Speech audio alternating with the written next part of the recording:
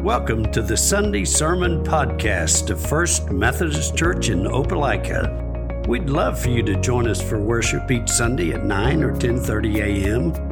To learn more about First Methodist, visit us online at firstopelika.org or follow us on Instagram or Facebook at First Opelika. Thanks for tuning in. We'd love for you to join us. Have your Bible with you this morning. I want to invite you to turn with me to Amos chapter 6. If you don't have your Bible with you, I'm going to invite you to grab one off the hymnal shelf in front of you or to get your phone out and Google Amos chapter 6 so that you have a copy of the scripture in front of you this morning as we dig in and continue to study this book of Amos that we've been looking at this fall. This morning I'm going to be reading Amos 6 verses 1 through 14. Amos 6 1 through 14, or another way to say that is all of Amos 6. And out of reverence for the Lord and for His Word, I'm going to invite you to stand with me as we listen now together for the Word of the Lord. Woe to those who are at ease in Zion, and to those who feel secure on the mountain of Samaria, the notable men of the first of the nations, to whom the house of Israel comes.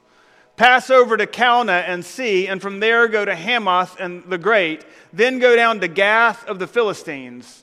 Are you better than these kingdoms? Or is their territory greater than your territory? O you who put far away the day of disaster and bring near the seat of violence. Woe to those who lie on beds of ivory, and stretch themselves out on their couches and eat lambs from the flock and calves from the midst of the stall, who sing idle songs to the sound of the harp and like David invent for themselves instruments of music, who drink wine in bowls and anoint themselves with the finest oils, but are not grieved over the ruin of Joseph. Therefore they shall now be the first of those who go into exile, and the revelry of those who stretch themselves out shall pass away. The Lord God has sworn by himself, declares the Lord, the God of hosts, I abhor the pride of Jacob and hate his strongholds, and I will deliver up the city and all that is in it. And if 10 men remain in one house, they shall die. And when one's relative, the one who anoints him for burial, shall take him up to bring the bones out of the house, and shall say to him, who is in the innermost parts of the house? Is there still anyone with you? He shall say no. And he shall say, silence. We must not mention the name of the Lord. For behold, the Lord commands, and the great house shall be struck down into fragments, and the little house into bits. Do horses run on rocks? Does one plow there with oxen? But you have turned justice into poison, and the fruit of righteousness into wormwood. You rejoice in Lodebar, who says, have we not by our own strength captured Karnaim for ourselves? For behold, I will raise up against you a nation, O house of Israel, declares the Lord, the God of hosts, and they shall oppress you from Lebo Hamath to the brook of Arabah. This is the word of God for the people of God. Thanks be to God. You may be seated.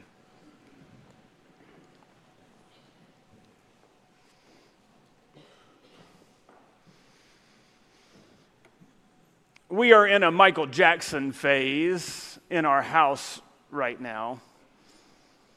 My eldest child particularly has an ear for music and has as long as I can remember.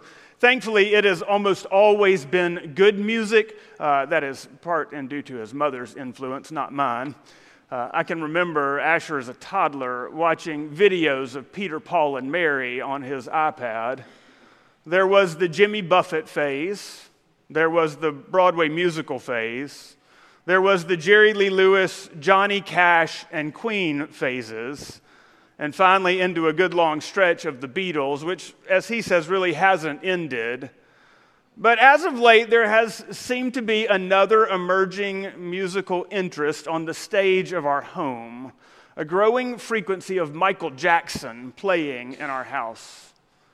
Now, while there is no doubt that Michael Jackson's story is strange and twisted, from his early days as a childhood performer that ended up impacting his whole life and the struggle of celebrity, to the continual metamorphosis of his appearance, from his questionable behavior to his even more questionable death, the press that surrounded him frequently raised more questions and suspicion than hope.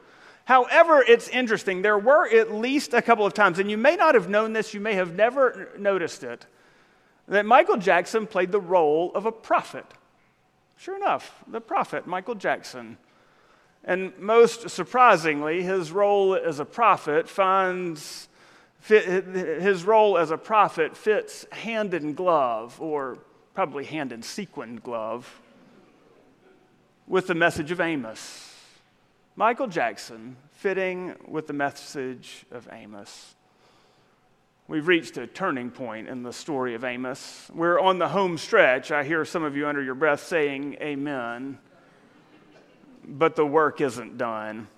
Many of you have asked how many more weeks this series will go on, and if your questions are born out of weariness or tiring of the prophet's message, you haven't led that on to me. But it certainly would be understandable if after all of these weeks to not wonder how many more times will we have to sit and receive this message from Amos, his challenges, his critiques that have just been loaded one after the other onto us week after week. It's almost as if those of you who are wondering how much longer will this last could have been in the original audience in the 8th century BC. Because as Amos moves to the next text in this book that we are studying this fall, it's almost as though the people were asking him the same thing. It's like he can hear a similar question, wondering just how long this will go on, and whether or not what all this stuff is that he's been saying really applies to me in the first place. As I've said for the last few weeks, as we reached chapter 5 of Amos, we entered into a new section. I have liked to call it the nicer section, although it doesn't sound that nice when you listen to it. Scholars call this section, beginning in chapters 5 and 6, they call it the section of woes, which only sounds nicer when you know that the first 4 chapters are called the book of doom. Uplifting, eh? Next week, we'll actually begin to land the plane, and we'll move into the final section, which is actually a collection of visions that Amos has and shares with the people. Throughout this middle section, Amos has been about one goal, and that is to hold up stumbling blocks that seem to be getting in the way of the people to really engage with the message of waywardness and misalignment with God's desires. All through this section, repeatedly, he has pulled up places where they may have wanted to stop and say, I can't hear what you're saying. I can't hear this message of sinfulness, and try to help them realize that they can engage with this message. Several weeks ago, as we started chapter 5, they may have held up the excuse that they didn't really know what to do, that they may have heard it, but they said, well, what do we do in response to this? And as we saw in the beginning of chapter 5, the answer was seek good and live. It started out as seek God and live, but by the end it was about living into the fullness and wholeness of created life, and that is how you would find life. That is how you would engage the message that the prophet had been giving. He then challenged, in the text we looked at last week, the tendency to throw themselves into religious motions while ignoring the mandate for justice and righteousness.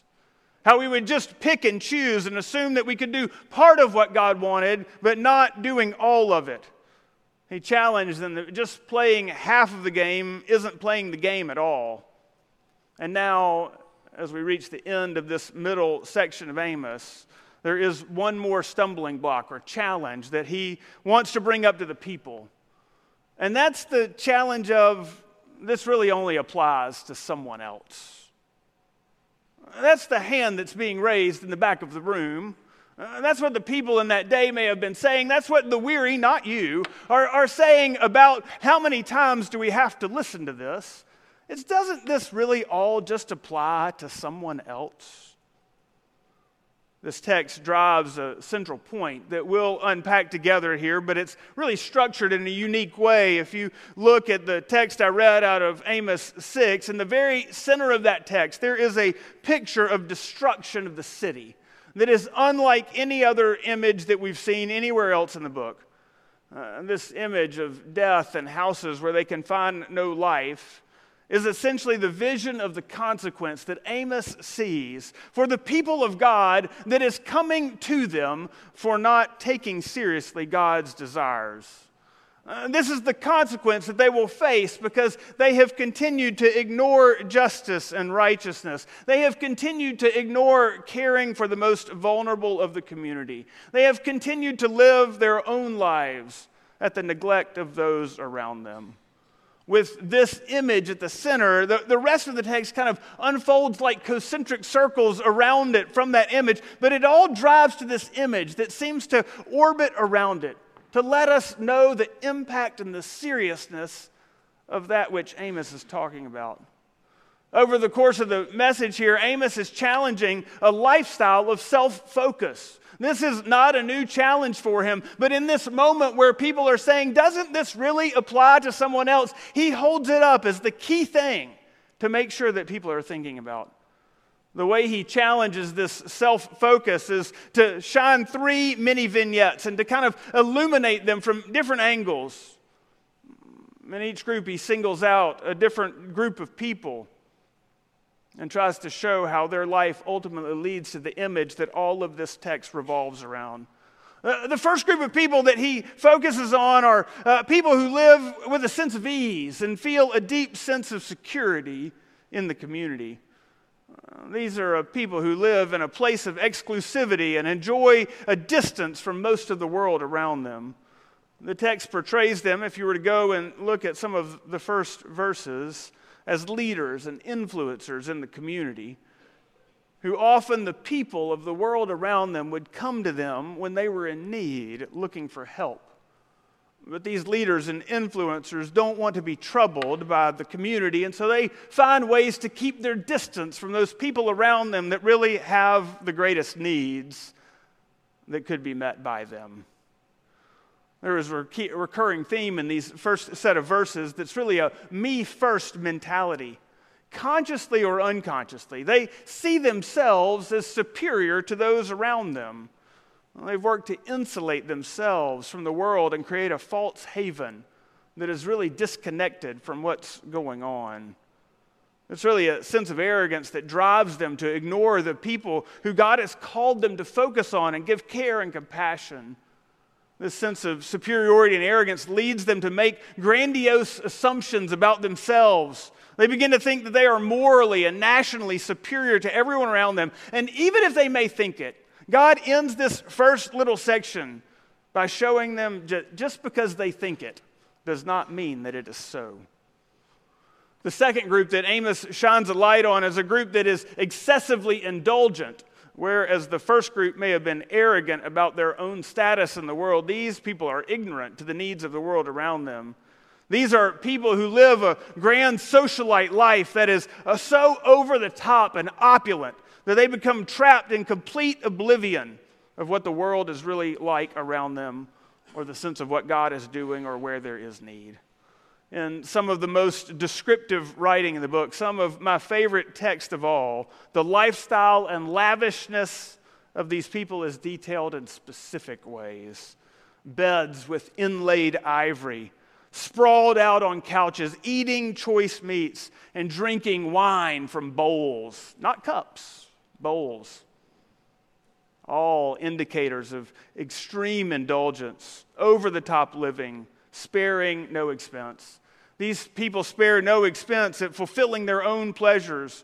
The highlight of the group is this revelry that is described. They gather in a special place, a location for the sheer purpose of satisfying all of their wants and whims.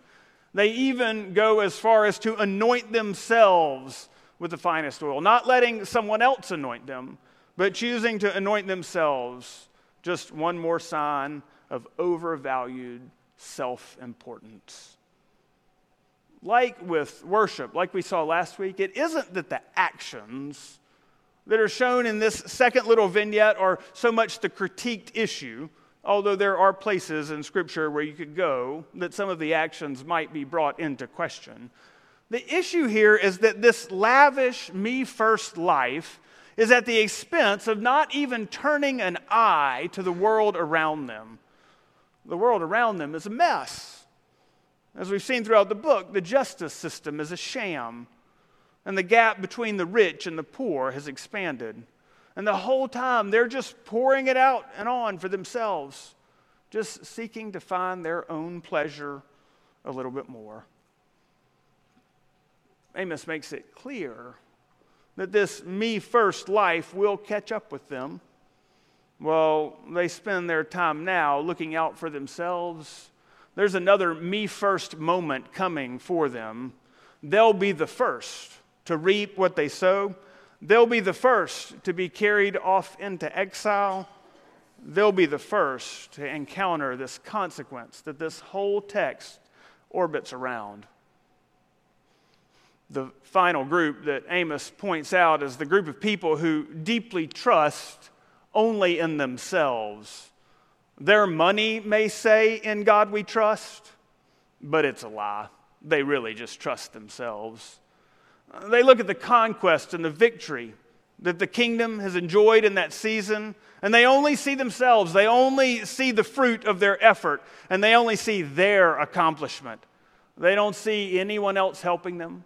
They don't see them living on the legacy of those who came before. They don't see the benefit they've gotten from other people's efforts, and they certainly don't see or have any desire to acknowledge the hand of God in what they are doing in any way. God calls them out on their ignoring of Him and on this so-called surety in themselves. He reminds them that in less than a heartbeat, that He can easily raise up a nation that will oppress them. They aren't as self-made as they want to believe. All three of those scenarios revolve around the consequence of destruction to which the lives and lifestyles ultimately will lead, and the constant reminder of their abuse of justice and righteousness. I don't know about you, but it's easy for me when I look at those three groups that Amos singles out to immediately think that they're really all for someone else. I mean, that's the tendency with the whole book of Amos, right? We immediately, subconsciously begin thinking that we don't apply to this, that those stories don't match our life, that we don't find ourselves where these people find ourselves, that we're different, that we're good Methodists, that we go to church. We're not a part of some exclusive leadership circle. We're not in some influential power group. We're not in groups that gather for over-the-top, indulgent self-pampering. Maybe the tailgate next to mine did that, but mine certainly didn't do that. And I certainly don't look at myself as prideful or self-made. Heck, I pride myself on my humility. But that default approach that we take, the immediate distancing from the issue, is part of the problem that Amos is trying to expose. We're so quick to internally say, "Not it," that we miss who we are and what God is saying. What would you do if God had a message for you? From the first week that we've been exploring Amos, I told you that there are really only two options for how we can respond. When we hear the words of the prophet, we can ask ourselves, what does this mean? And begin to grow in curiosity, begin to look in the mirror, begin to invite the Lord's work. Or in the words of Acts chapter 2, we can look at the hoopla and say, well, these people just must be drunk, and dismiss it and write it off, pretending that it doesn't apply to me at all. What would happen if you approached this text? What would happen if you approached Amos? What would happen if you approached these last few chapters with curiosity? What would happen if you said, what does this mean? What would happen if you opened yourself up to the message that God might have for you? What would happen if you said, maybe God is trying to get my attention too? What would happen if you approached it like Michael Jackson? One of the more recurrent albums that has played during this Michael Jackson phase in the Donald House has been the 1987 hit Bad. It's full of that iconic 80s music, 80s sounding MJ music. As my kids have listened to it, it has taken me back in almost a visceral, emotive way to listening to it on cassette. If you don't know what a cassette is, ask your parents. When I was a student at Drake Middle School in Auburn, I remember it coming out, and even all those years ago, I can remember one song that resonated more than others, Man in the Mirror. In that one song, Jackson, like a prophet, ponders the brokenness and the poverty of the world of the 1980s. The video that was made to accompany it shows scenes from Africa and the pandemic that was facing them. It shows homelessness on the streets of our towns in America. He describes homelessness, he describes food insecurity and poverty. And with an amazing echo to the biblical call to justice and righteousness, he confesses, I've been a victim of a selfish kind of love. It's time that I realize that there are some with no home, not a nickel to loan. Could it be really me pretending that they're not alone? He then sings those familiar words of the chorus. I'm starting with the man in the mirror. I'm asking him to change his ways. And no message could have been any clearer. If they want to make the world a better place, take a look at yourself and then make a change. What if rather than a black and white rush to dismissal, we started with the man or the woman in the mirror? What if we asked God what his message for us is and what he wants to expose? The truth is, in each of the three scenarios that Amos has shined a spotlight on in this text, I can find myself easier than I want to admit. I chase my own security as my first priority. I want to surround myself with the best I can. I don't want to be troubled by things that seem like a distraction to my agenda.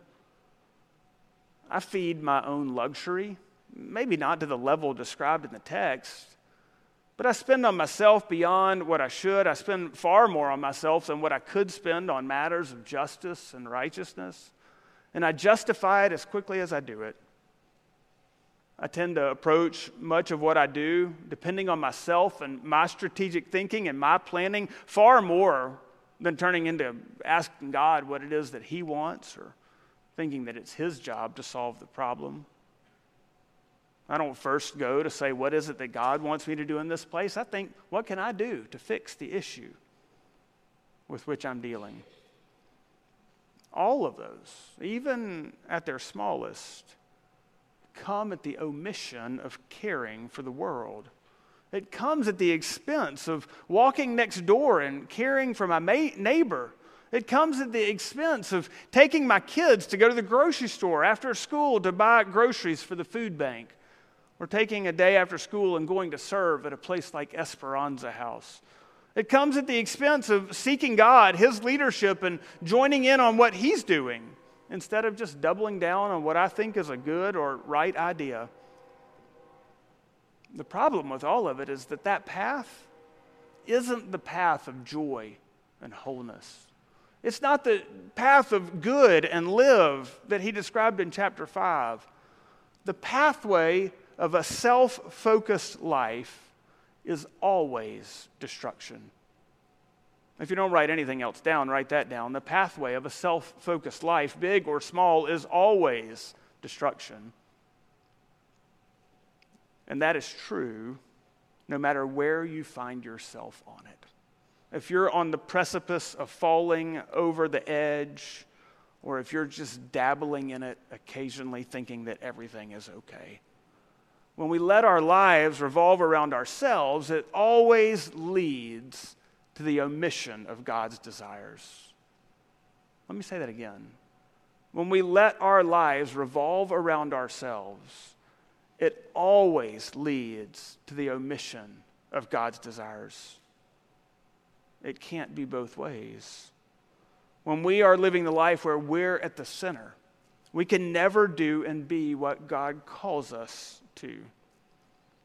It is so much easier, though, to just dismiss it. It's so much easier to just dismiss the whole book of Amos and go, that was nice, preacher, can we move on now? It's so much easier to just dismiss any issue or to assume that it applies to someone else or to compare yourself to others and think, at least I'm not that bad. It's so much easier to just say, but I go to church. But that's not the deal that Amos is after. That's not what God calls us to. That's not encountering the fullness of his desire. The pathway of a self-focused life is destruction. If you want to make the world a better place, take a look at yourself and then make a change. I'm starting with the man in the mirror. What would you do if you knew that God had a message for you? May I have your attention, please? Pray with me, please.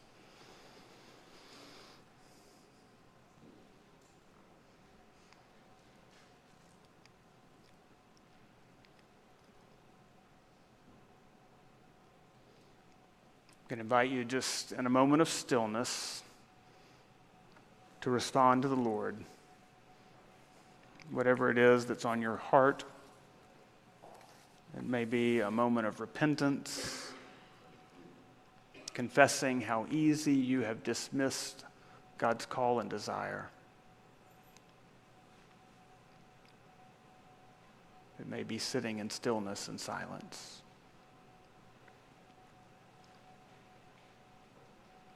Come, Holy Spirit, meet us in these moments, we pray.